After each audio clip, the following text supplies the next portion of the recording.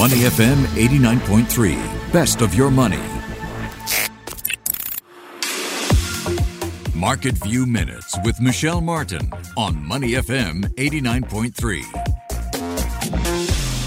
Financial counters have been amongst the best gainers on the stock market this year. The S&P 500 financial sector is up more than 12%. So today in Market Minute, we turn our attention to those companies that hold our money and hopefully help us make more.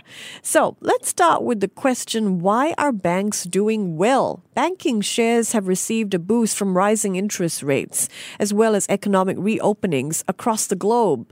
But will the rally continue? Morgan Stanley thinks so. The investment house believes the rally is just getting started. Why?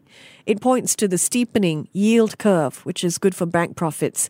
It also says financial shares are trading at a significant discount to the rest of the market, which is just a fancy way of saying that the price is right. So, which companies does Morgan Stanley like in this sector?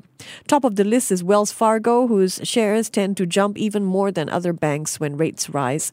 Next up in the consumer finance space is a company called Synchrony Financial, which issues credit cards. On that note, it's worth pointing out that Morgan Stanley likes American Express as well. Here at home, analysts are bullish on banks as well. In a recent investment note, UOB Kay Hian affirmed that it is overweight on DBS and OCBC.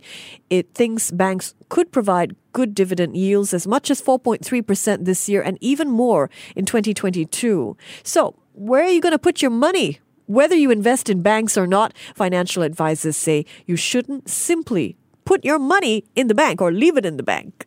I'm Michelle Martin, and this is your Market View Minute. To listen to more great interviews, download our podcasts at moneyfm893.sg or download the SPH radio app available on Google Play or the App Store.